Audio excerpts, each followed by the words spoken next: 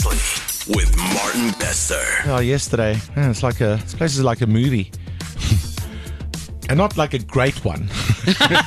So like a B grade. Okay. Yeah, B-grade disaster flick. What was that movie with a big snake? Oh, Anaconda. I'm leaning towards that. Okay. Alright. Yeah. 1, 2, or 3. Oh, Sharknado. That is better. Oh, Yes, yes. that one. Another tiger on the loose. What is happening? This time around in the Edenvale area. A young female tiger. Just quickly joining us on the line is Senior Inspector Douglas from the Wildlife Protection Unit, NSPCA. Douglas, good morning. How are you? Good morning, Martin and Meg. How are you doing? I'm good, thank you. Douglas, just a quick one.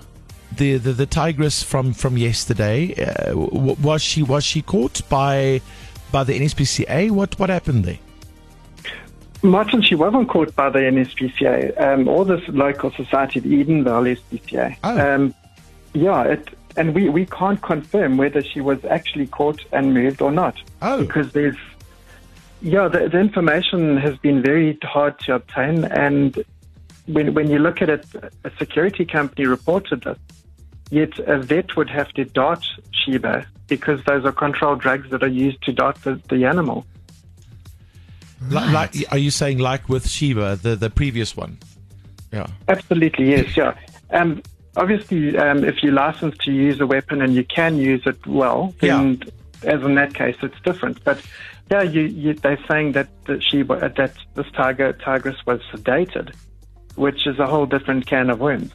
So you're not aware of this tiger particularly being caught, sedated, anything like that by anyone that you know who's licensed to do it? Then who could it have been? Well, I think that's the big question. And further to that is, if she's been taken to a sanctuary and it's a reputable sanctuary, why is that being withheld from the public? Why is that being withheld from the authorities, such as GDOT and ourselves? From you, I mean, I could understand why possibly from the public, but especially from the NSPCA, that's odd.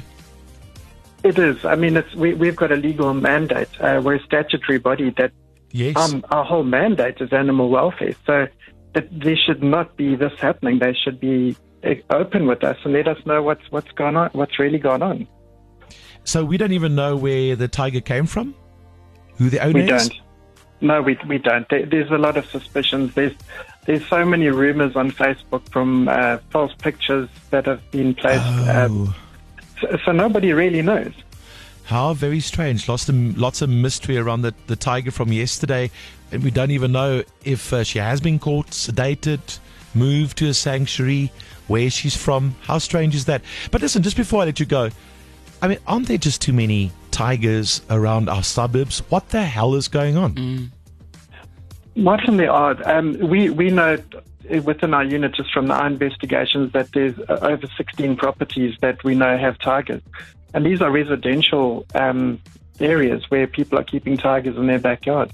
What? I don't know what's going on. There's a lax in legislation that's got to be tightened up.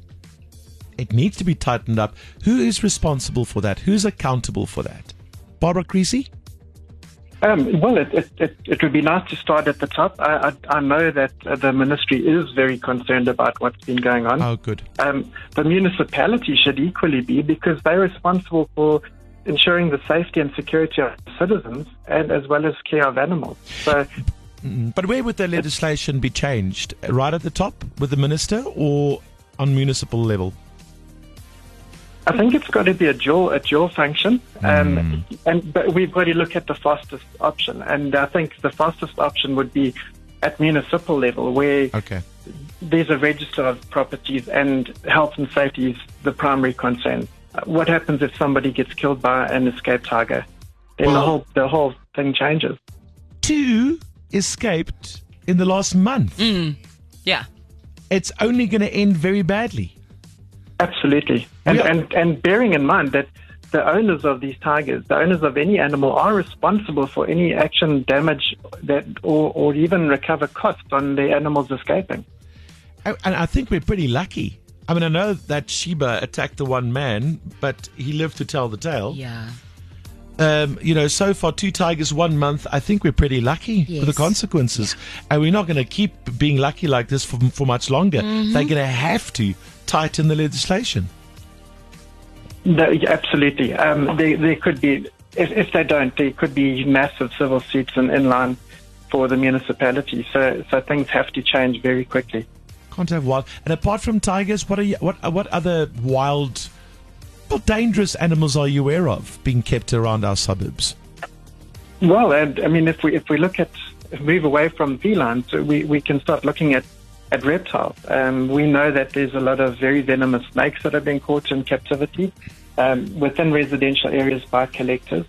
You only have to go to a reptile expo and see what's really going on to understand that it's going to be a lot harder to catch a snake than it is to catch a tiger, should one escape. So the whole exotic animal